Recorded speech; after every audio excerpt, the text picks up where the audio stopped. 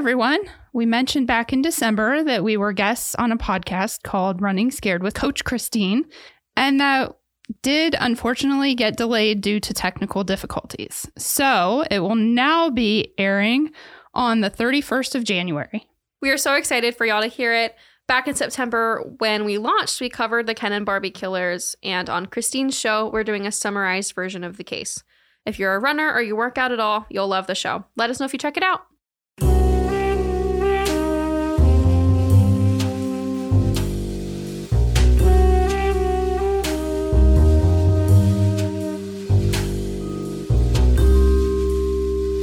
Good afternoon. Hello, hello. We're here. We made it. Welcome to the show. Yep. We're going to do our best today. I'm Savannah. I'm Alicia. This is Burden of Proof. All right.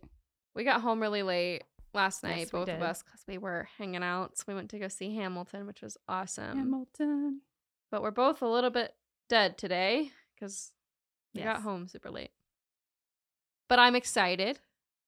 I am too, because this is also our first day recording for a couple weeks. Yeah, we've not recorded anything since Over the holidays. Yeah, since before Christmas, and it's the 8th of January, Yeah. I think. So So bear with us yeah, while we remember how to do our I was jobs. gonna say, did we forget how to do this? It sounds like we have. a little bit. All right. So, I'm excited about this because from what I know of it, it's the first televised. no, you're thinking of the last one we recorded. Okay. That's why I was like hesitating. Tell me the No. answer. This is the murder of Laurie show. Oh, I'm thinking of Pamela Smart. Yeah, we already did that one. Yes, we did. Yes, we did. We'll give Savannah a second to catch Okay. up. Okay. Hold on. I'm going to sync my brain. All right. Well, I'm super excited today to hear about Laurie's show. Yes, yes. Poor Laurie. Poor Laurie. All right. So, crack my knuckles. I don't actually crack my knuckles, but I'm going to pretend. All right. So, we're going to go all the way back to 1991, the Oh. ancient times of 1991. Just to give you an idea of like where we're at in history. Okay. President Bush had declared a ceasefire to the Gulf War. Oh. The first steps were being taken to dissolve the Soviet Union. And Jeffrey Dahmer was arrested. This all happened around the time that Jeffrey Okay. Dahmer was caught. Okay, so maybe that's why I haven't heard of it before. Yeah, definitely nationwide news was focused on Dahmer at this time. I don't know. Cannibals tend to take precedent. Yeah. In the media, anyway. Not in our hearts, but in the media. Yes, for sure. But in the town of East Lampeter, Pennsylvania, lived a typical 16-year-old girl named Laurie Show, whose life was about to change drastically. Laurie was a well-liked and responsible student at, I'm going to probably butcher this, my apologies to everyone in Pennsylvania, Conestoga Valley High School. She lived with her single mom, Hazel, in a small second-floor condominium, worked at a retail store at a local strip mall. You know, nothing crazy. She's living a normal 16-year-old life. In July of 1991, Laurie meets a guy named Lawrence Yunkin. Despite Lawrence being 4 years her senior, she spent about a week dating him, but abruptly ended the relationship, telling her mother that Lawrence had date raped her. Aww. They filed a police report, but held off on pressing charges. Okay, that happens a lot. Yes, it does. However, shortly after, Laurie began receiving threatening phone calls from 18-year-old Lisa Michelle Lambert, known as Michelle. Michelle was Lawrence's pregnant live-in girlfriend and was clearly not happy that they were, quote, I'm quoting myself, they were on a break, you know, like Ross and Rachel. Uh-huh. When he dated Laurie. So he literally broke up with Michelle, went out with Laurie for like a week or week and a half, and then got back together with Michelle. Okay. And Michelle was not happy. They were on a break. Yeah. I do. And she admits that they were on a break, Yeah. but she was pregnant, so she was being very territorial. Well, I kind of get it. Yeah. So Michelle accused Laurie of ruining her and her baby's life, despite Laurie cutting contact with Lawrence and not pressing charges. Girly pop. Take the win. a chill pill. She continued to call nonstop until Hazel Show had their phone number changed. It was then that Michelle began stalking Laurie. Okay. I'm glad that her mom seems to be doing the right thing by Laurie in all of this so far. Yes, she does. She does what she can. Yeah. I mean, I don't know that she knew that Laurie went out with this guy, like, or how old he was, or whatever. Like, if my 16-year-old said, I'm going on a date with a 20-year-old high school dropout, I would know. But I don't know that she knew. She may not have known. And we have discussed this, I think, on the Pamela Smart case, that, you know, especially even in the early 90s, like, age differences like that didn't it wasn't that big of a deal. Didn't pan out the way it would today. Yeah. So. Absolutely. All right. So Michelle would show up when Laurie was out with friends and even go into her place of employment, regularly picking fights and making threats in front of witnesses. Bestie. One of the incidents happened while Laurie was shopping with her mom. Like, this girl was ballsy. She was ballsy. She had no fear. Hazel stated that Michelle approached yelling obscenities at Laurie and referenced Laurie having sex with Lawrence. Hazel told Michelle that Lawrence had raped Laurie and they had not yet pressed charges, but if she continued harassing Laurie, they would. Go off, queen. On November 22nd, 1991, Laurie was standing outside of the mall with some friends near one of the friends' vehicle truck. Okay, now I want to point out, this girl dated Lawrence for a week in July. Yes. It is now November. Yes. Get over it. Aren't you pregnant? Should you not be a little bit more focused on your baby and about keeping your stress levels down and I don't know, not stalking a 16-year-old girl? Yeah, you're 18, your boyfriend's 20, and you're stalking this 16-year-old girl that was naive and went out with your loser boyfriend. Like, for a week, and then ended it. Let it go. But she didn't. She approached the group of friends, yelling at Laurie, and the fight quickly escalated when Michelle grabbed Laurie by the hair, slamming her head into the side of the truck, and then threatened to kill her in front of all of the friends before walking away. Then she just, walked away. Yeah. Despite the threats... Wait, okay, I have a question. What did Michelle want Laurie to do? Yeah. Why was she stalking? What was the purpose? What was the reason? I'll kind of touch on that. Okay. There's a couple reasons, I think, but the main one that she claims is that it was because she was trying to scare her to not press charges. And I'm like, but she didn't press charges. Going to. And then the mother tells you that they will if you continue. But none of it makes any sense. It does not make sense. Okay. So despite the threats, they immediately filed a police report about the incident, but police did not start to investigate the claim until December 16th. Okay. And they said that even once they started investigating, they were having trouble locating Michelle. They went to Michelle's parents, and her parents didn't even claim that they didn't have an address for Michelle. Okay.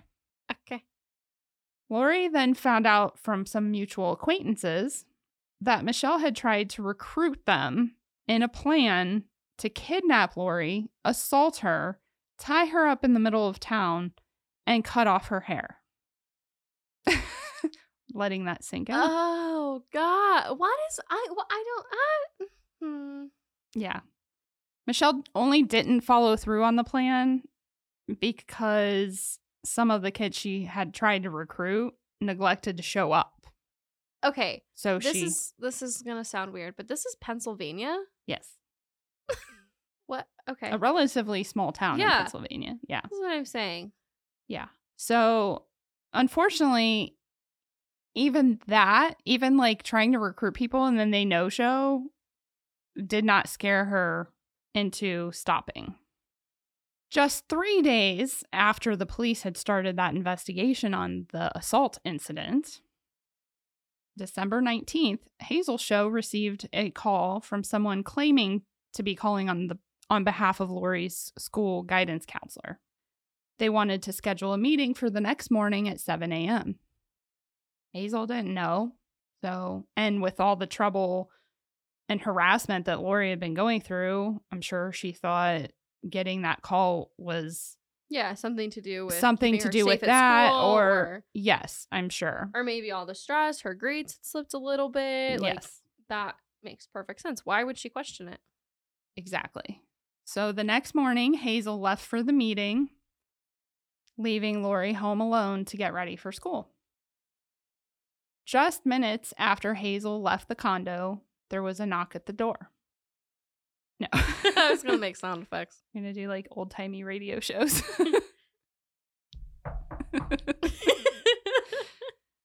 The neighbor below the show's condo reported that they had seen Hazel leave and shortly after heard their door slam. And just moments after that, they heard a thud. Oh, not the thud. Based on the crime scene, it appeared there had been a struggle when Laurie attempted to run into her bedroom to grab the phone. There was no way Laurie could have dialed fast enough. In just minutes, the assailant or assailants had stabbed Laurie in the back, tied her up, cut off chunks of her hair, slit her throat, oh my gosh, and walked out of the condo and through the parking lot, passing witnesses as if nothing happened. Oh my God. Hazel Show, do you need time to process? I do, I think. Because that's Yeah. way more than necessary. Oh, absolutely. Like, I hope we're going to get into the psychology behind this whole thing because I have some serious questions. There's, like, we would have to be armchair psychologists. There's not a lot in the research that I could find that really discusses the full. Yeah. Now, this is a lot of he said, she said. Yeah. Like the whole case. There is evidence, but there's a lot of he said, she said. Well, I think I'm going to go on a limb and say we know who did it. Well, yeah, probably. But all right, even to this day, it's he said, she said. I think I'm ready to hear about the mom again. Okay, Hazel. this is the part I will do my best to get through without crying. Oh, that's not good because if you're going to cry, I'm definitely going to cry. Oh, I'll get through it. I can power through. Hazel Show arrived back at home just 25 minutes later. She reported that she screamed to her neighbor to call 911 and then got a kitchen knife to cut the rope from around Laurie's neck. She claimed that Laurie was able to whisper, "Michelle did it," and "I love you," before succumbing to her injuries. I have chills. Oh my God. Yeah. Here's the weird part for me. This rubbed me the wrong way. Despite the police not being able to locate Michelle regarding the stalking and harassment complaints, they managed to track her and Lawrence down at a bowling alley just outside of town that same night. Well, I'm not shocked by that because stalking laws and like the investigation behind stalking is Ding, ding, ding. always lackluster. Yes. Never taken seriously. Exactly. So that becomes a thing in this case as well, but we'll get there. So they found them with a friend who also happened to be a student at the same high school as Laurie, 17-year-old Tabitha Buck. After arresting both Michelle and Lawrence on outstanding warrants, they questioned them about the murder. Both of them immediately implicated Tabitha Buck in the murder. Sounds a bit rehearsed. Yeah. Tabitha was arrested but refused to talk at the advice of her attorney. Lawrence pretty much immediately made a deal with prosecutors for a sentence of just 7 years in exchange for his testimony against Michelle and Tabitha. So I'm going to go through like what he claims happened, Okay. and then we'll get into like what Michelle said. So Lawrence claimed that he took Michelle to Kmart the night before the murder, but waited in the car while she purchased rope and 2 ski masks. He stated that Michelle woke him early that morning, got dressed in some of his clothes, which he claims wasn't unusual as she was 7 months pregnant. And at that time, they couldn't afford maternity clothes, so she would just wear his bigger stuff. He said that he drove her to pick up Tabitha at approximately 6:30 a.m. and then dropped the 2 of them off along a wooded area that ran next to the show's condominium complex. Lawrence then claimed that he went to McDonald's for breakfast, but he arrived about 10 minutes before opening, so he waited, and that it only took him another 5 minutes to get his order. So he was there for maybe 15 minutes. He stated that when he arrived back to the wooded area, Michelle and Tabitha weren't there, so he drove around and passed by the spot repeatedly before they showed up. Okay. He's just basically saying he was the driver. Yes. He said that when he asked Michelle what happened, she said not to worry about it and that she would tell him later if he needed to know. Lawrence went on to tell police that they went back to his and Michelle's house where she and Tabitha took showers and changed. He claimed that Michelle told him at that point that Tabitha and Laurie were wrestling and Laurie accidentally got stabbed in the back, and that she and Tabitha agreed to slit Laurie's throat in order to put her out of her misery. So, he has knowledge of the wounds. Yes. But he claims that he just knows because Michelle told him. Lawrence admitted that he and Michelle then washed the clothes that they had been wearing and then threw them in the dumpster behind Kmart after taking Tabitha to school. He claimed that Michelle then said she had to get rid of another bag, which they threw in a nearby river, and then later returned to the river to get the hoodie sweatshirt that she had been wearing that apparently didn't get put with the rest of the clothes. Okay. That bag that they threw in the river had the knife in it. Okay. Initially, Michelle tells police the story that she, Lawrence, and Tabitha had agreed to. So, initially, she's kind of concocting some story similar to what Lawrence had told them, okay? But as she realizes that Lawrence had caved and gave a lot more detail, she went on to change her story several times. Of course she did. Because doing this with other people, not to say how to get away with murder, but are you stupid? There's 3 of you. Yeah. Well, I mean, I think that's pretty obvious. But yeah. Anyway, detectives finally get her to sign a statement. Okay. And Michelle, in the statement, admits that it was her idea to go to Laurie's condo, but she claims that it was just because she wanted to talk to her. She claimed that Tabitha was the one to knock on the door alone because Hazel Show would recognize her. Okay. Since obviously she had been harassing. Once Tabitha went into the condo, Michelle let herself in and found Tabitha and Laurie in a physical struggle. Michelle claimed that Tabitha attacked Laurie with the knife and she froze because she was so scared. Didn't she just slam her head against the truck? Yes. So can't be that scared. Yes. Despite claiming that Tabitha committed the stabbing, Michelle admitted to a lot that implicated herself as well, though. She admitted that she and Laurie had been fighting, that she was angry because Laurie had supposedly made up rumors about her to create a rift between her and Lawrence. Bessie, I don't think she cares that much. I'm pretty sure not. She confirmed that she made threats to kill Laurie, but said that it was only a figure of speech. She also... in combined with stalking, not really a figure of Yeah. speech. That's a threat. Yeah. She also admitted that she was the one who brought the bag containing a knife, rope, ski hats, and sunglasses. However, she had an explanation for all of those items. I was about to say, so you brought the knife but didn't stab her? You're going to love this.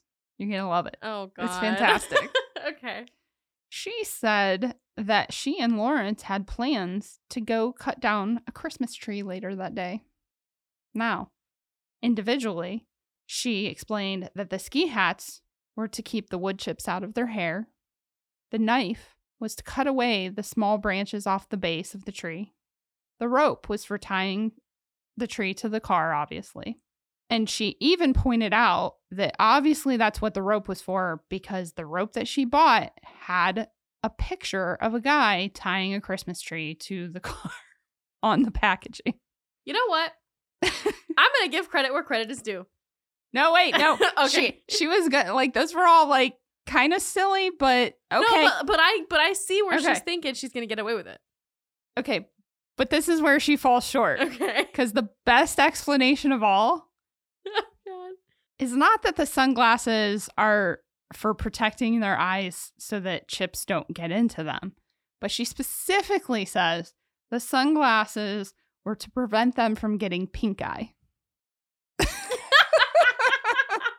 Do Christmas trees carry pink eye these days? Well, you could get pink eye from a chip going in there and then just get an infection. But like, that's But so you can't specific. But here's That's the thing. too You specific. can't get pink eye. Your eye would be red.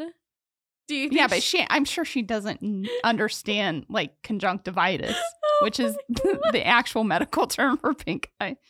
Yeah. I'm dead. That is so funny. Girl, it was going well. You got him.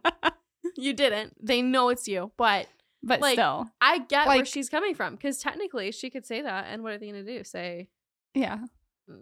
you know? So, despite all of it, Hold on. I got to go get my sunglasses so I don't get pink eye when I go to the beach. Michelle maintained that it was Lawrence and Tabitha that had made the plan, but that, as far as she knew, it never involved murdering Laurie.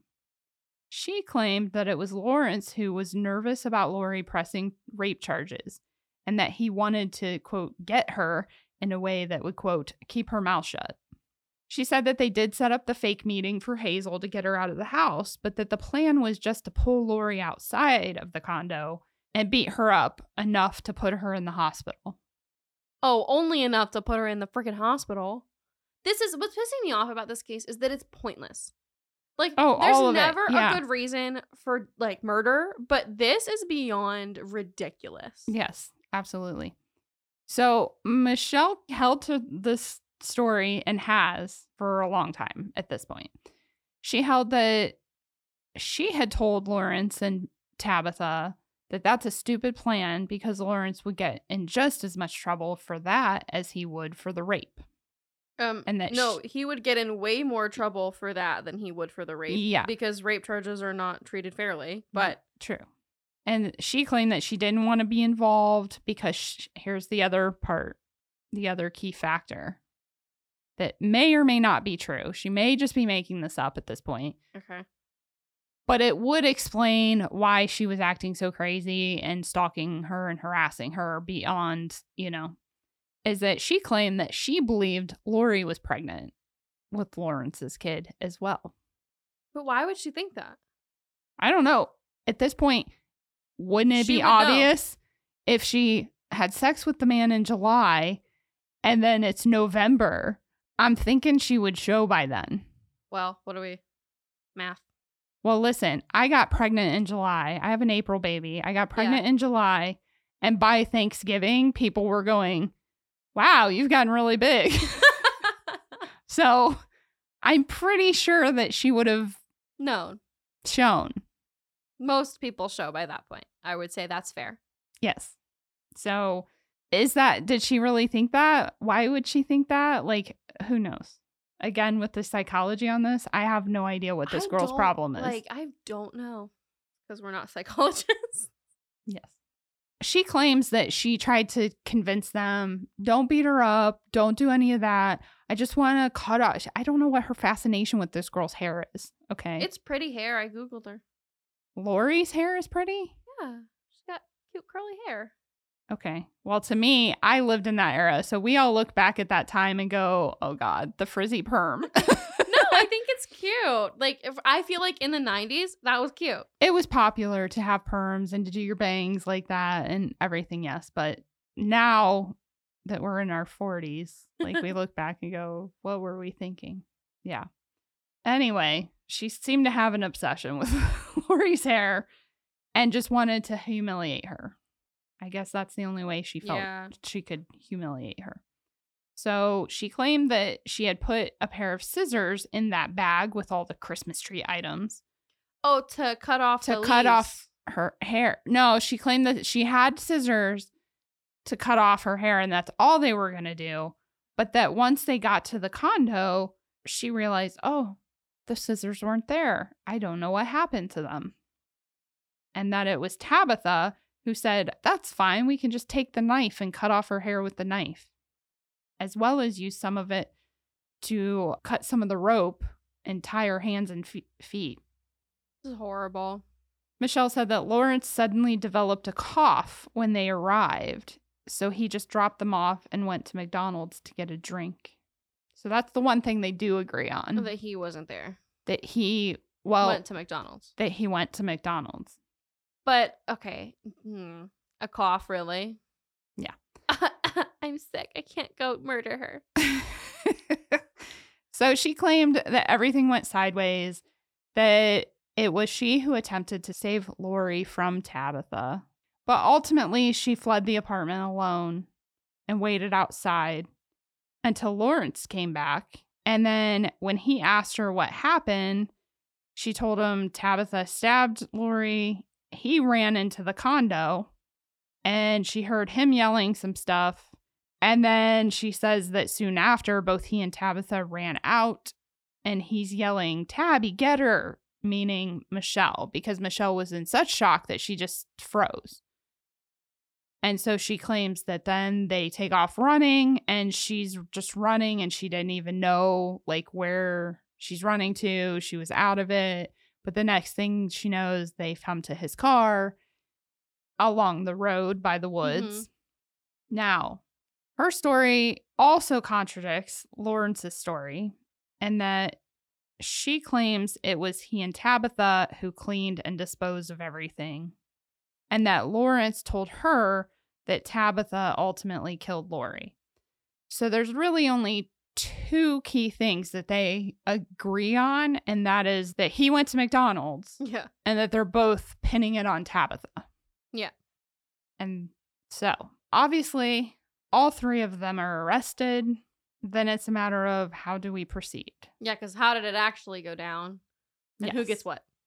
They did have witnesses. They had witness from McDonald's who said, yes, we saw him here. They had at least 3 witnesses of neighbors from the condo complex who heard and or saw things. So they could kind of like make a timeline based on that, coupled with Hazel show when she left, when she came back home. So the trials, such drama. Lisa Michelle Lambert chose to have a bench trial, which did not pan out how she likely expected. So for the listeners, what is a bench trial versus a jury trial versus... Well, you want to explain it? I'll let you explain. I'm doing all the talking. You should explain it. Okay. So basically, I believe she chose a bench trial because a bench trial versus a jury trial, obviously most people know what a jury trial is. A bench trial is you're foregoing having a jury. You're not necessarily saying you're guilty, but you're saying, let's just have a judge decide it. Mm-hmm. So you got to convince the judge that you're not guilty and try to win over the judge as far as sentencing goes, like hardcore. The problem with it is that much of her defense relied solely on her own testimony, which contradicted pretty much all the witnesses that they had found. It was basically her word against Lawrence's as to the blood-spattered clothes that were disposed of, because even though they washed them, of course, they get the clothes and they do testing and they find Laurie's blood all over them. Obviously. So what it boils down to, though, is Lawrence telling the truth that Michelle had on his clothes, or they're his clothes. Or they're his clothes. But I mean, if everybody said that he went to McDonald's, then... Yeah, I just don't know that. I kind of wondered if there was any witnesses able to say, and I couldn't find that piece for sure, if the witnesses were able to say what he was wearing. Because he went through the drive-thru, so I'm guessing no. I'm guessing they were like recognized his face, his truck or car or whatever, but couldn't really specifically say, oh yes, he was wearing these items. But I mean, it makes sense to me that she would be wearing his clothes because she's 7 months pregnant. And, yeah. I mean, logic. Yes. But here's the thing about the clothes. Yes, that makes perfect sense. I wore my husband's stuff. I waited to get maternity clothes until I absolutely had to.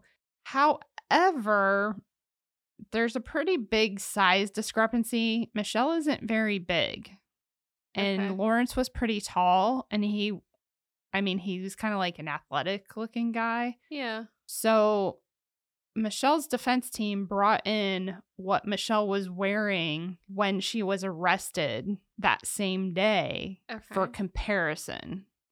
They did show, of course, that she did not necessarily need to wear that big of clothes, but it still doesn't prove that she wasn't. She still very much could have been like, I don't want my clothes getting ruined.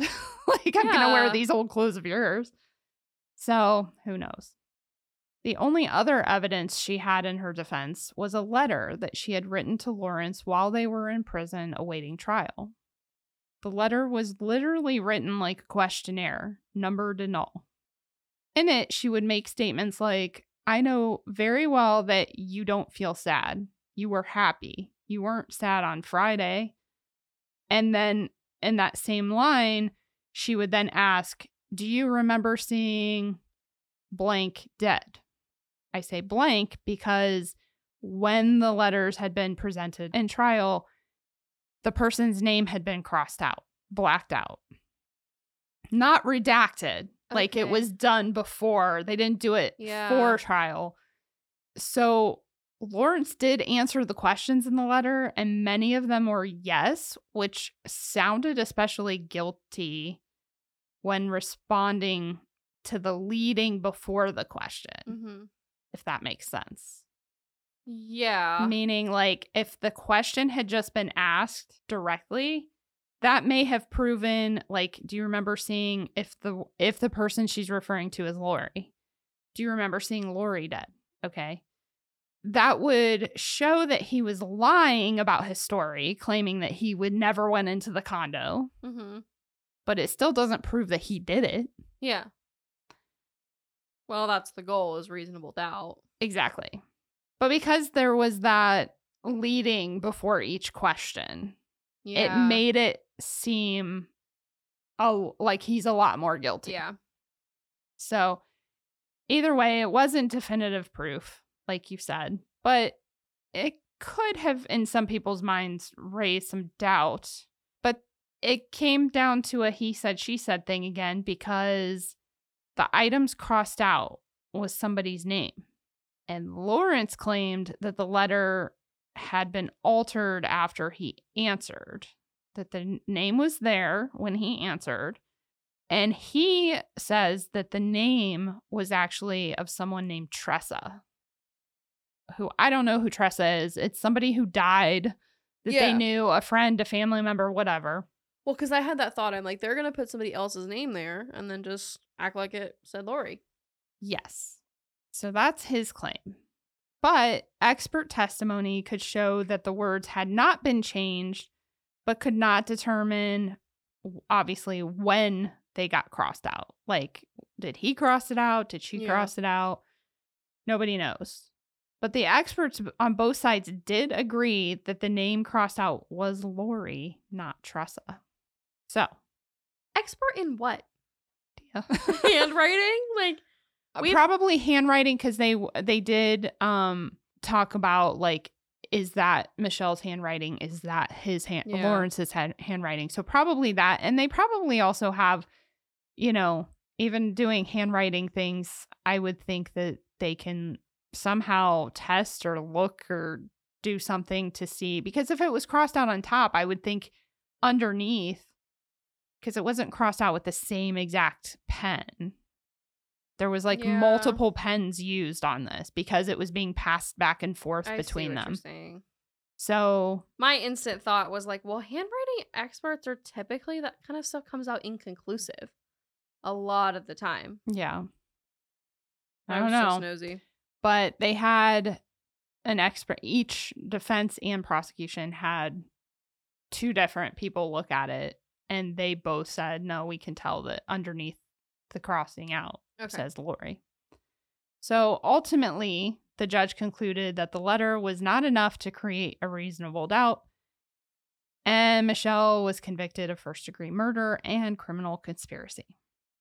Because despite what the letter says, they had multiple witnesses of... And months of stalking and threats. Exactly. Yes. So on July 20th, 1992, she was sentenced to life without parole. Her journey through the appeals system is just as complicated as her claims about what happened. And we'll get into those in a moment. First, I want to quickly go over what the other two received. Tabitha Buck continued to stay quiet throughout the investigation and trials. She was tried in October of 1992 and found guilty of second-degree murder and sentenced to life. Now, Tabitha was just 17 years old at the time, so keep that in mind. Evidence was then found that Lawrence Yunkin lied in part of his testimony about Michelle and Tabitha, so the deal with the prosecution for 7 years was revoked, and instead he was found guilty of third-degree murder and sentenced to 10 to 20 years. Don't lie. Yes. Well, don't kill anybody, but also don't lie. So Lawrence was released in 2004 after serving 12 years. I'm pretty sure I found him on Facebook, which was interesting. He didn't change his name? Nope. And he looks like the same guy. Obviously older, but I'm pretty sure it's the same guy. Maybe not. So, don't nobody go stalk him on Facebook, but harass him. But it was one of the things when I Googled his name that popped up. Tabitha remained in prison as a model inmate until 2019, when she was released due to a change in federal law where the U.S. Supreme Court found life sentences of minors unconstitutional. I think we covered another case. We have the Christmas slayings. Yeah, a couple like that. I feel like we've done more than one, too, like that. Yeah.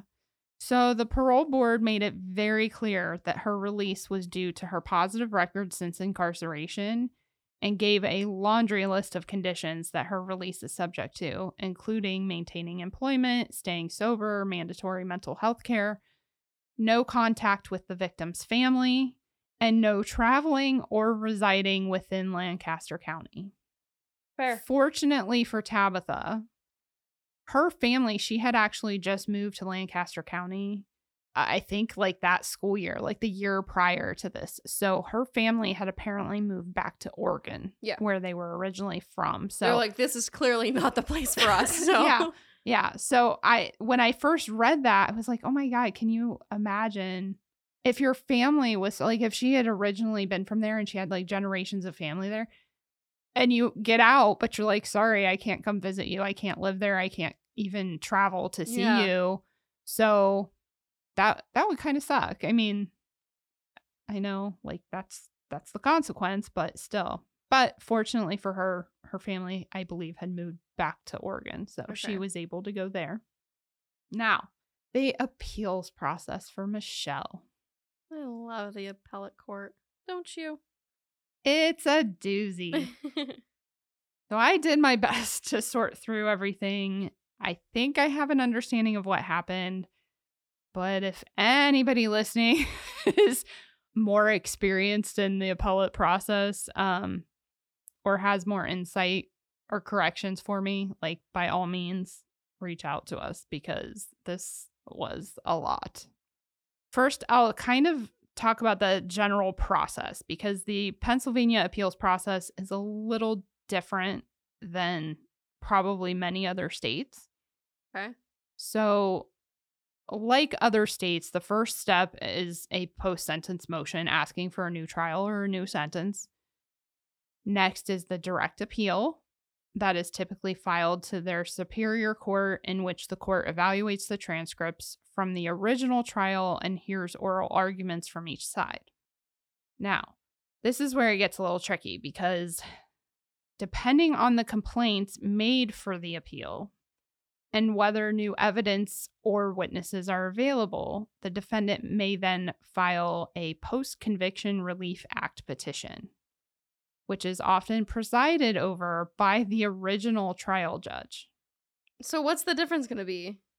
That's what's confusing to me. It's basically like a whole nother step that they have opportunity. Is it like for bigger mistakes or things like that where they're like, well, we said this, but then actually, or there was an error in filing? I think basically it's the difference between, most of the time when you file those direct appeals, you're saying the trial court erred. Yes. Whereas this gives you an opportunity. It's just a whole special thing of itself where instead of going to a strictly appellate court to say, oh, but we have new evidence, or I found this new witness, or, whatever new stuff you have to actually take it back to the original judge instead. Okay, so this went into play somewhere around the same time that Michelle was convicted. So it gets a little murky as to, I don't know that the way she and her defense attorneys and the mistake that they made, I don't know that it was like an intentional thing. Yeah. I think that it was murky because that Post-Conviction Relief Act was new. And so they just probably missed something there. But essentially, the direct appeals challenges, like I said, are for legal errors made by the trial court, whereas the PCRA typically challenges the effectiveness of the defense counsel, presents new evidence, and or responds to changes in constitutional law. Okay. So, if both of these methods fail, the defendant may then attempt an appeal to the Pennsylvania Supreme Court, which, of course, any kind of Supreme Courts, for anybody that doesn't know, they may or may not hear the case as they limit the number of cases they review each year. Once all those state options are exhausted, the defendant may move on to an appeal of questions of federal law in the federal courts, all the way up to the U.S. Supreme Court, which again limits cases. Michelle went wrong in that she skipped over at least one of her state options and wrote a handwritten letter of appeal directly to a U.S. district judge. Okay. Now, to the surprise of many, not only did that judge decide to hear the case. What? Yeah. He didn't just determine that there was a federal constitutional error remanding the case with the opportunity for a new trial, but rather he stated that in his opinion, she was, quote, actually innocent, and released her from prison. So, what now? We're talking about Michelle, right? Mm-hmm. Okay, so I have so many questions. First of all, who are you? Yeah. I can't believe that he heard the case because I feel like, and this is speculation because I'm not an attorney, isn't that a jurisdictional problem because it's not his jurisdiction yet? Correct. So how is he even allowed to do it? He just did it. He just did like, it? He Okay. just did it. Okay, Yeah. Like, so- I have no idea. Like, everybody, yeah. Okay. So, because if you're not in So- the legal field, you didn't learn about all of the jurisdiction issues, and it's a big thing that they cover in paralegal school is figuring out who needs to hear the case. Yeah. What jurisdiction, meaning like which court, Yes. even down to what location, like Yes. what, yeah, it's a whole thing. What county, which judge, which type Yes. of court, Yes. such as not the district Not attorney. federal until you've exhausted all of your state options. So I don't know. What I couldn't determine was, did she just decide to write that letter on her own? Or did she have counsel at that point and they knew? I'm not sure. Because I could not how find. would she have known who to write to? Yes. That's my question. Because let me tell you, if you watch any of the actual docuseries, American Justice, that I believe they're like on A&E or something, she does not seem like a person who would be able to figure all that out. Well, and jurisdiction issues on their own are kind of hard. Yeah. So, You definitely have to take your time and make sure you're. and it's I feel like with a lot of legal issues or research or writing, it's a muscle. You have to flex it. Mhm. And so for people who do it more often, it's pretty quick. But Yeah. if you don't know what you're doing and you've been in prison and you don't have a legal education, Exactly. how did she figure out which judge to write to? It's not like, I mean, I don't know. She may have just Googled it. I don't know what her situation is in prison. Yeah. But I don't know. I know they have law libraries, but I don't know the extent of what's there. I wouldn't know, basically. I mean, I think that you can access the information. I just don't know that she would have, like, how would she have figured out? Because she does not, I don't know. She does not strike me as somebody who could have figured all that out on her own. But maybe I'm jumping to conclusions. I don't know. You can make an assessment for yourself by watching American Justice. Yes. So she actually was out of prison for 10 months. It took that long for, of course, the district attorney or whoever needed to take it back to the state courts and say, this was done and this is not okay. So 10 months later, the Pennsylvania Supreme Court ruled that Michelle had, in fact, not exhausted all her state options. The U.S. district judge who opined her innocence eventually recused himself, and his replacement found no error by the trial court.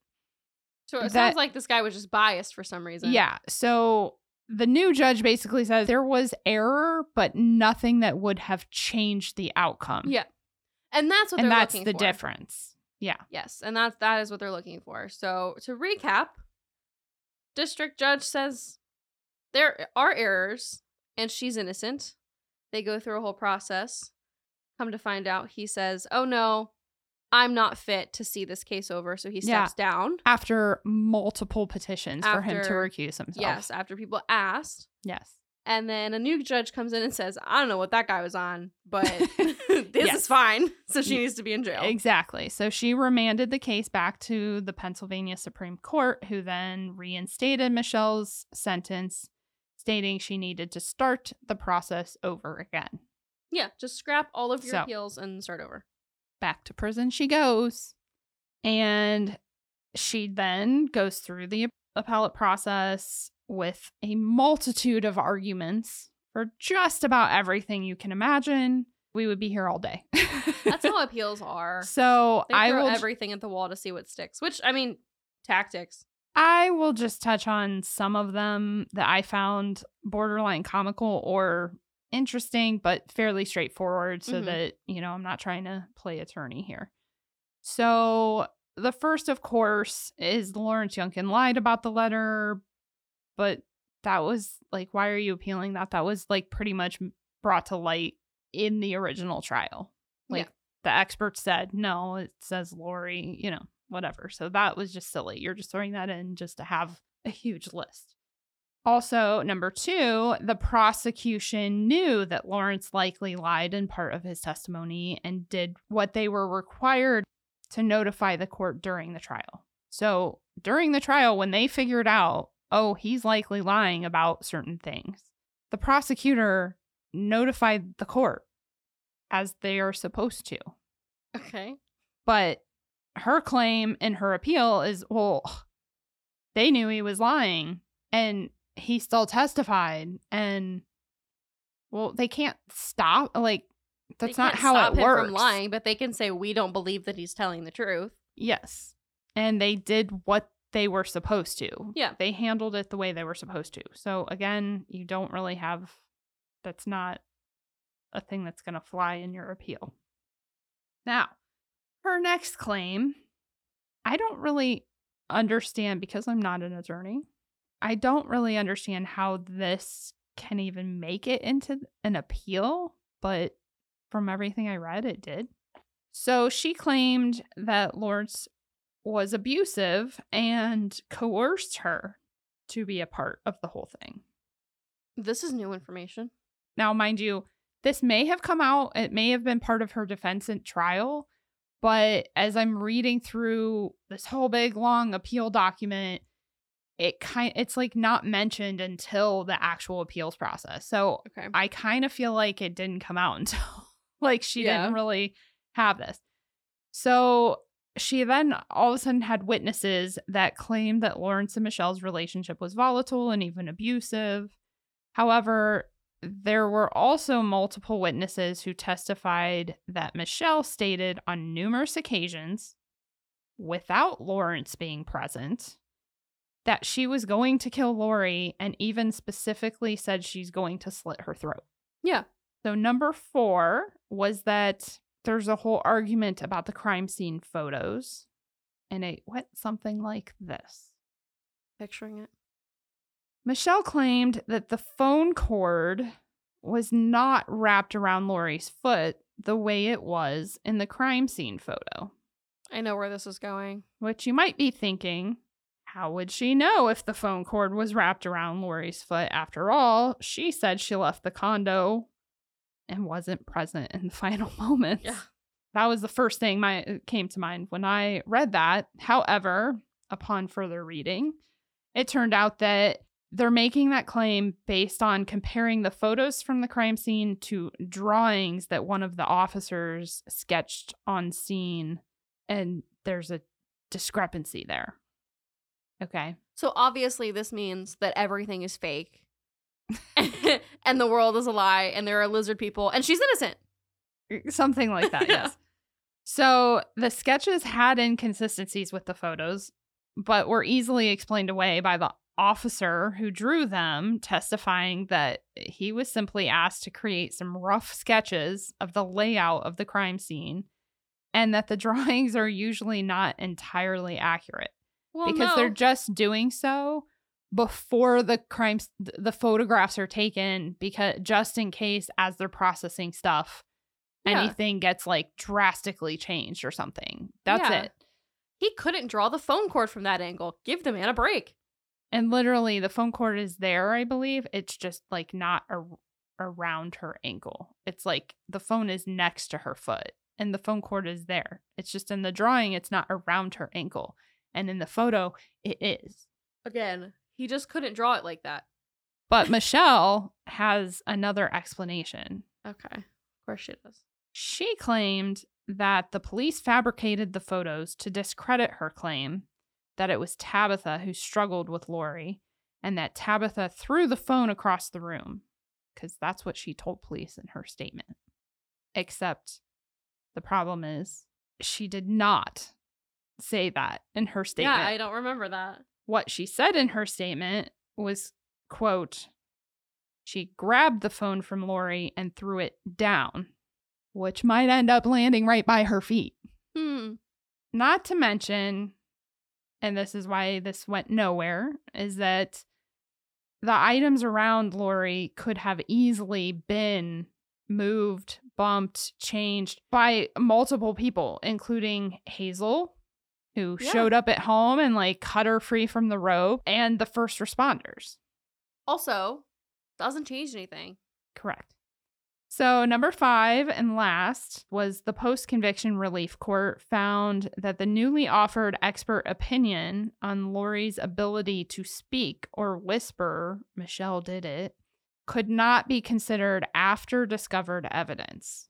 Okay, so which is evidence that existed at the time of the original trial, but was only discovered after the conclusion of the trial, because it did not meet the requirements of Pennsylvania law, which states that evidence must, 1, have been unavailable at trial, 2, as exculpatory, meaning it will excuse, justify, or absolve the guilt of the defendant, and 3, it would have changed the outcome of the trial. Yeah, it's hearsay. So, none of the experts' opinions on the matter were able to establish that Laurie speaking would have been impossible.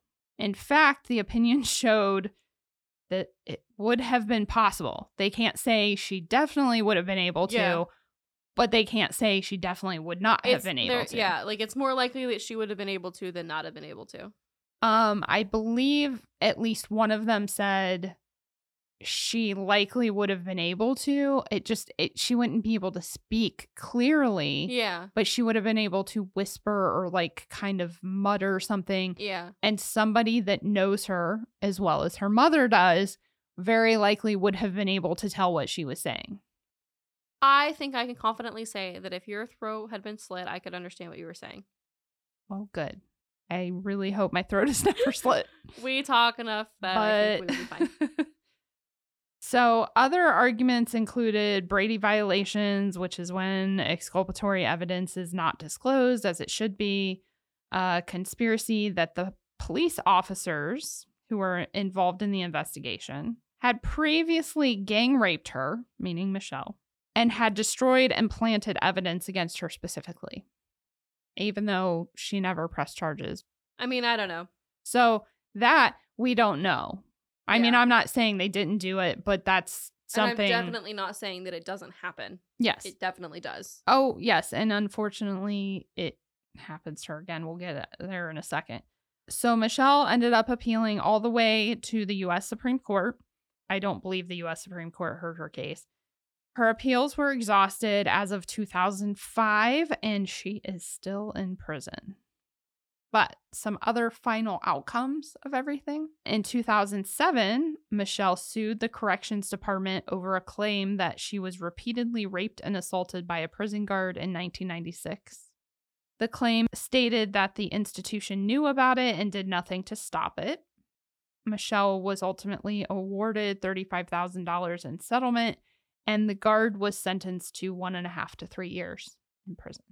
Only 1.5 to 3 years. Yeah. That sucks, man. In 2016, Michelle wrote a book about the murder in which she not only takes no responsibility for the murder itself, but even blames her actions leading up to the murder on abuse, misunderstandings, and accidents. Now, that's the part that I struggle with, is if she wants to claim or maybe is properly claiming. I mean, if he raped Laurie, it's very possible that Lawrence Yunkin was abusive and terrible in his relationship with her. That's fine. But then she blames some of, according to, I wasn't going to read her book because I have no interest in putting money in the hands of somebody. Well, she can't make money off of it, but. Oh, well, true. But where's the money going? Where's it going? I don't. Yeah, no thanks. Oh, I think in some states it goes to the victim's families. It may, yes. So that might be okay, but I didn't have time to check, and I just didn't. Well, and do that. I get it because I struggled. I was reading a book that was written by a defense attorney of somebody that I feel is guilty. Yeah. And I couldn't read it, and it was the defense attorney. It wasn't even the person. Yeah, that's tough. So, according to this review of the book, she's saying that all her stalking things and phone calls and stuff were misunderstandings and accidents. I'm sorry. No, they weren't. I'm sorry. But multiple witnesses testified to your behavior. You put her head in a truck. Yeah. So That was hard. So she did end up having her baby. Like shortly after going to prison, she did end up having her baby. The baby went to, I believe, her parents ended up raising the baby, which is, who knows how that turned out. I won't say that her being this way is her parents' fault, because I don't believe that. I believe that it's a combination of nature and nurture. So who knows? But whenever possible, I want to end on a positive note. Yes. So here is the positive to come out of this whole ordeal. Hazel Show went on to advocate for tougher anti-stalking laws after Laurie's death. Yes. And in 1993, Pennsylvania updated their laws on harassment, stalking, and protective orders, which was fantastic. However, as I was reading through them, they're still bad. I felt like they're still minimal. Like, I was reading through them and going, oh my God, what were they like before this? Yeah. So I don't know, but at least she got that done. That's good. Wonderful. That's amazing. But yeah, there's this whole thing. I can't, being a mom of teenagers myself, like and that's her only child. I believe Laurie Show was an only child. So I just can't. Well, you did a fantastic job covering it. Thank you. That's a beast of an appeal process to sort through, and I know how hard that is, so I appreciate all of the knowledge that you have bestowed. Why, thank you. Of course. All right. Well, if you have any questions, just let us know, guys, and I'm sure Alicia will be happy to assist. Yes. And if you have any input on those appeals process, by all means. I'm always trying to understand that stuff more and more. Especially that weird thing that Pennsylvania is doing with the weird step they've got post-conviction stuff. Yeah, absolutely. All right. Well, thank you guys for listening. Thanks. See you next week. See you next time. Bye. Bye. Thanks for listening, guys. Find us on Instagram and TikTok at Burden of Proof Pod and email us at burdenofproofpod@gmail.com.